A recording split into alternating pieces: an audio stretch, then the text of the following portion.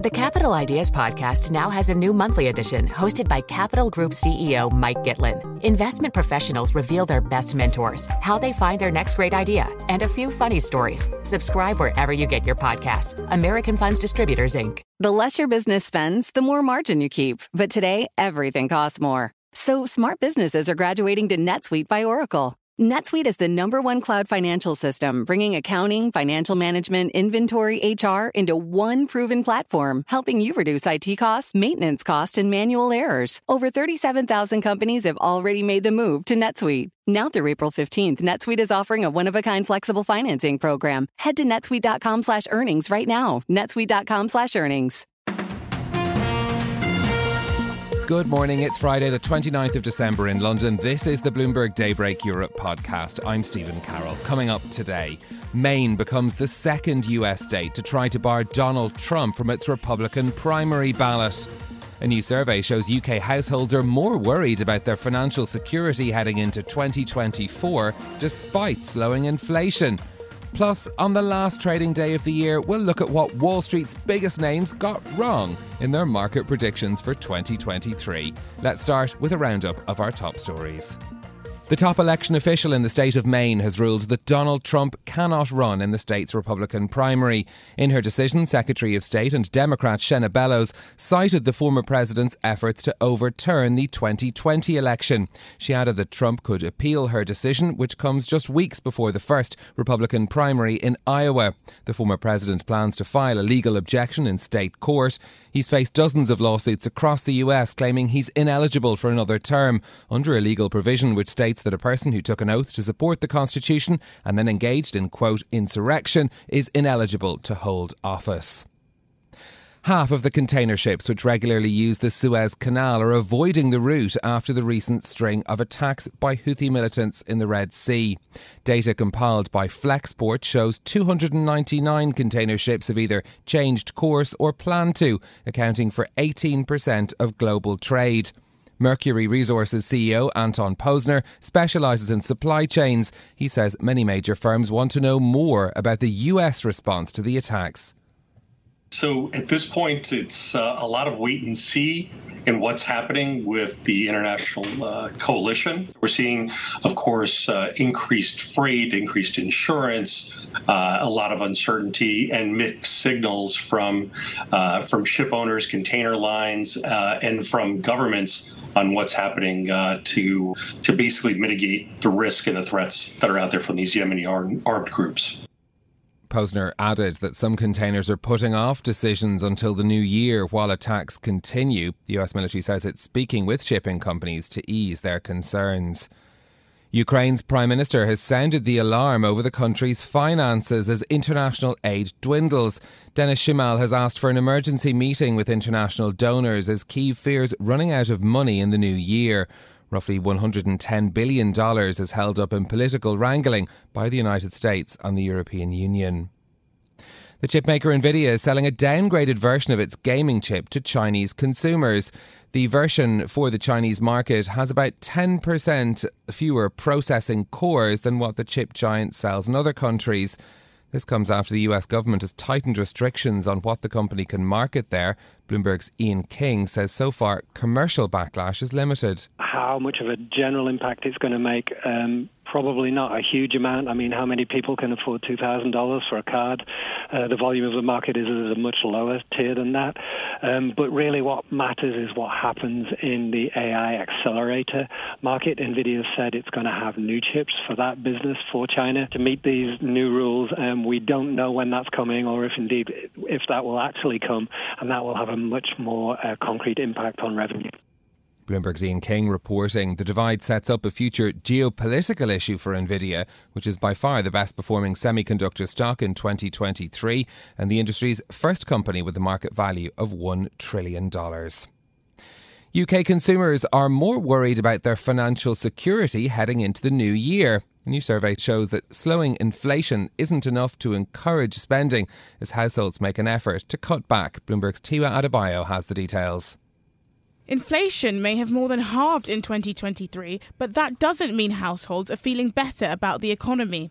A KPMG survey has found 4 in 10 UK consumers say they're in a worse financial position than the end of last year.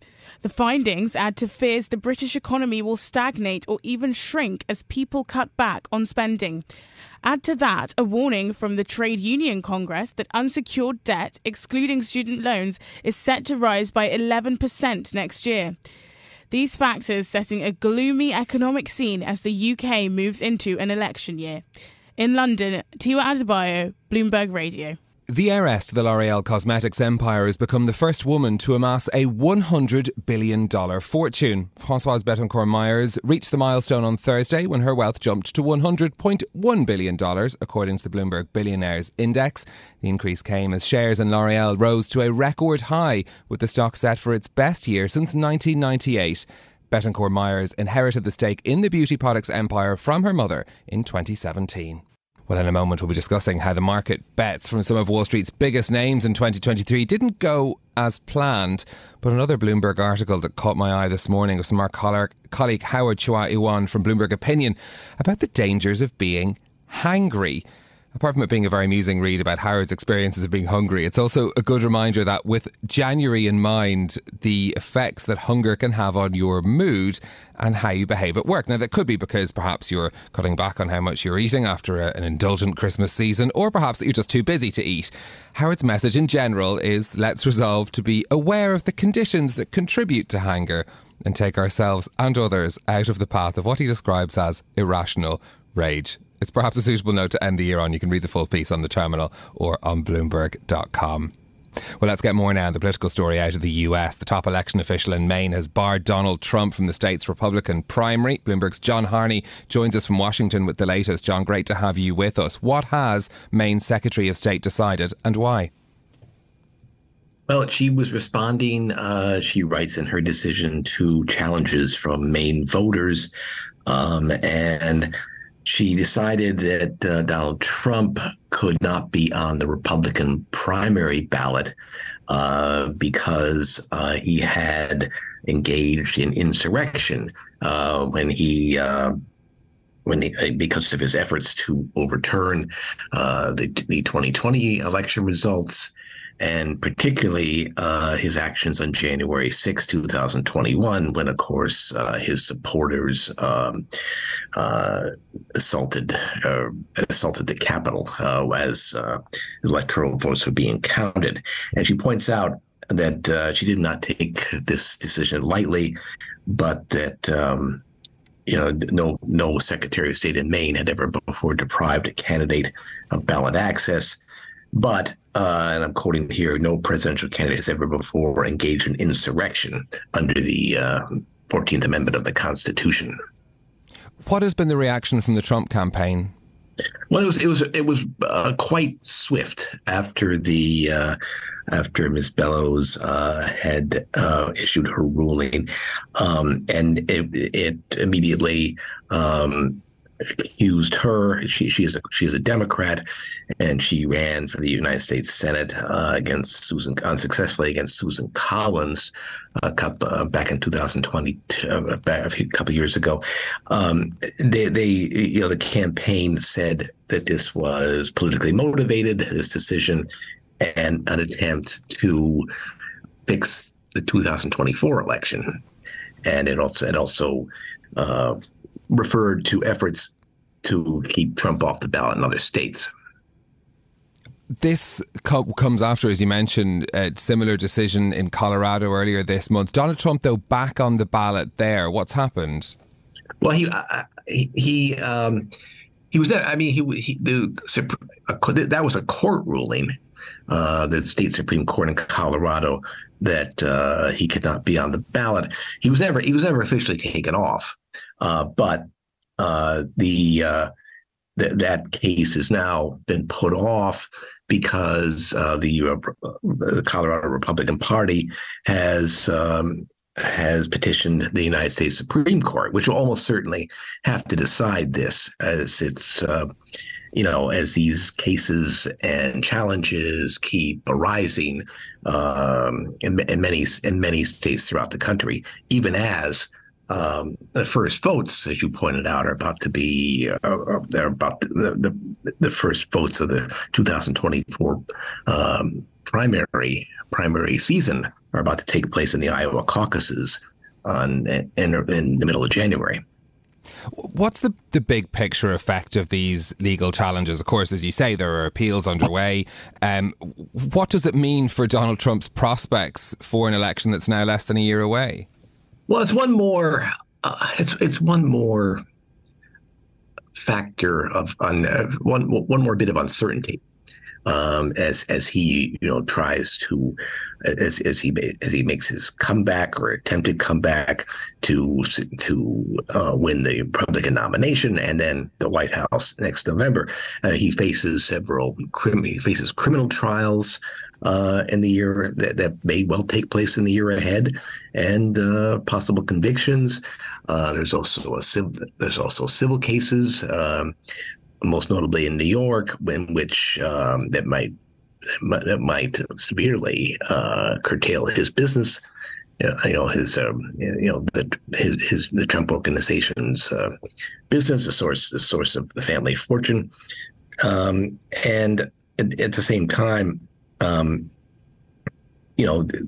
of these setbacks seem to, or what you'd think would be setbacks, seem to have harmed him, at least in the minds of many of Republican voters, and they have not helped his Republican rivals. Or President Joe Biden, of course, is running on the Democratic ticket. Yeah, certainly, and that's going to be one of the factors that we'll be watching as we watch the legal processes continue to play out, both in Maine and in Colorado. John Harney in Washington, thank you so much for joining us with the latest on that story. That's Bloomberg's John Harney there. The Capital Ideas podcast now has a new monthly edition hosted by Capital Group CEO Mike Gitlin. Investment professionals reveal their best mentors, how they find their next great idea, and a few funny stories. Subscribe wherever you get your podcasts. American Funds Distributors, Inc. Success is more than a destination. It's a path you take one step at a time. It's dedication, it's fortitude, and it's the work, passion, and grit inside of us that comes before all recognition. That's what Stifel has been doing for over 130 years, and it's why Stifel is one of the fastest growing wealth management firms in the country. And Stifel goes beyond traditional wealth management to offer you a full suite of banking services, direct access to one of the industry's largest equity research franchises, and a leading middle market investment bank. Quietly, yet strategically, Stifel has built a company and culture unlike any firm on Wall Street. Because success is the drive it takes to keep pushing. It's the passion to keep investing. It's the best of each of us made better by the best in all of us. And that is where success meets success. Find a financial advisor at Stifel.com. That's STIFEL.com. Stifel, Nicholas & Company, Incorporated. Member SIPC and NYSE. Well, it is the final trading day of the year for markets, and today's Bloomberg Big Take report is looking at what Wall Street's biggest names had been expecting to see this year and how those calls held up during the year. The consensus view formed around three things mainly: sell US stocks, buy treasuries, and buy Chinese stocks. To talk us through how that went, we're joined by our senior global equity markets reporter, Jan Patrick Barnard. JP, great to have you with us. First of all, what formed the basis of these calls a year ago?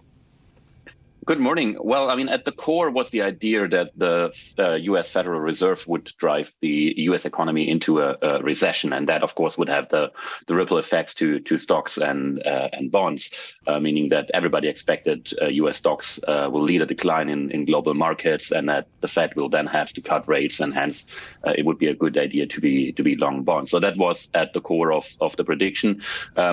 As we now all know, didn't go that way. But it was very hard to make the call at the beginning of the year, given everything that happened before, mainly with the pandemic and all the effects it had on the economy and the consumer. So I wouldn't go too hard on those being wrong for this year, because it really was a tough call to make. Of course, regular listeners know that the reality of the year's trading didn't match the expectations from those big Wall Street calls. Talk us through what happened, first of all, to US stocks and bonds. Why didn't that pan out as had perhaps been expected? Yeah, it was very surprising. I mean, there were early signs in January, February that the economy would held up better than expected. I guess everybody was very surprised that the consumer was still very strong. Those savings that piled up during the pandemic helped a lot with that. So that goes back to the idea that I said it's hard to make a prediction when you have those kinds of mechanics that you can't really predict what's going on. So the corporate earnings front also looked very healthy. Corporates were able to take those higher inflations from producing stuff and forward this to the consumer. So that helped a lot with the earnings. I mean, we saw earnings contraction, of course, but the top line held up well. The margins still looked healthy. So all that, of course, helped to pile stocks up. And then you added let's say not one-off effects, but these special circumstances, mainly the frenzy about artificial intelligence that propelled all those mega caps to new highs, which of course then has big effects on the broader indices. And then the obesity trade was a big one. So those one-off trades or one-off themes also helped the market a lot. Nobody saw that coming, and that pushed stocks to levels we haven't seen. What about the China question then? Because that was one that quite a lot of these analysts got wrong. Yeah, definitely. And it's kind of an interesting story because there was the notion of a reopening trade in China. And I would say that if you look at European stocks, this notion held up pretty well throughout the year, because if you look at the Germany stocks, for example, who is highly skewed towards China, is trading at an all-time high right now. So it worked for Europe. It didn't work so well for the Chinese stocks itself. I think the Hang Seng is down minus 14% or something this year, because the economy still struggled, and the government had to push out measure after measure to keep the economy some kind of afloat. So it's interesting that domestically the market is still having a very bearish and very doomish view on China, while you have the outside view from everybody who is importing into China is rather sanguine about it. So it's an interesting twofold story this year. JP, does it matter that these calls didn't work out? Is it going to change how people look at the calls people are making for next year? Well, I guess it's a good lesson that even the most brightest and smartest people on Wall Street can be wrong from time to time. Again, it was a very hard prediction to make with the pandemic and everything that were satelliting around it to get everything into place and make this call. So I would say if it's just about this year, we can be very forgiven that those people were wrong. What I didn't really understand, and that was the more shocking part to me, is when there were signs in, let's say, January, February, and especially after the banking crisis was resolved in March, it looked all very good. The economic indicators looked good. The earnings looked good. And I was very surprised that those big strategists didn't reverted their calls and said, okay, we were wrong. This looks better. We have to tone down our bearish view. And they held to it very long, almost until summer, until they then folded their hands. So I would blame them for that for sure. This is Bloomberg Daybreak Europe, your morning brief on the stories making news from London to Wall Street and beyond. Look for us on your podcast feed every morning on Apple, Spotify and anywhere you get your podcasts. You can also listen live each morning on London DAB Radio, the Bloomberg Business app and Bloomberg.com. Our flagship New York station is also available on your Amazon Alexa device. Just say, Alexa, play Bloomberg 1130. I'm Stephen Carroll. Join us again tomorrow for all the news you need to start your day, right here on Bloomberg Daybreak Europe.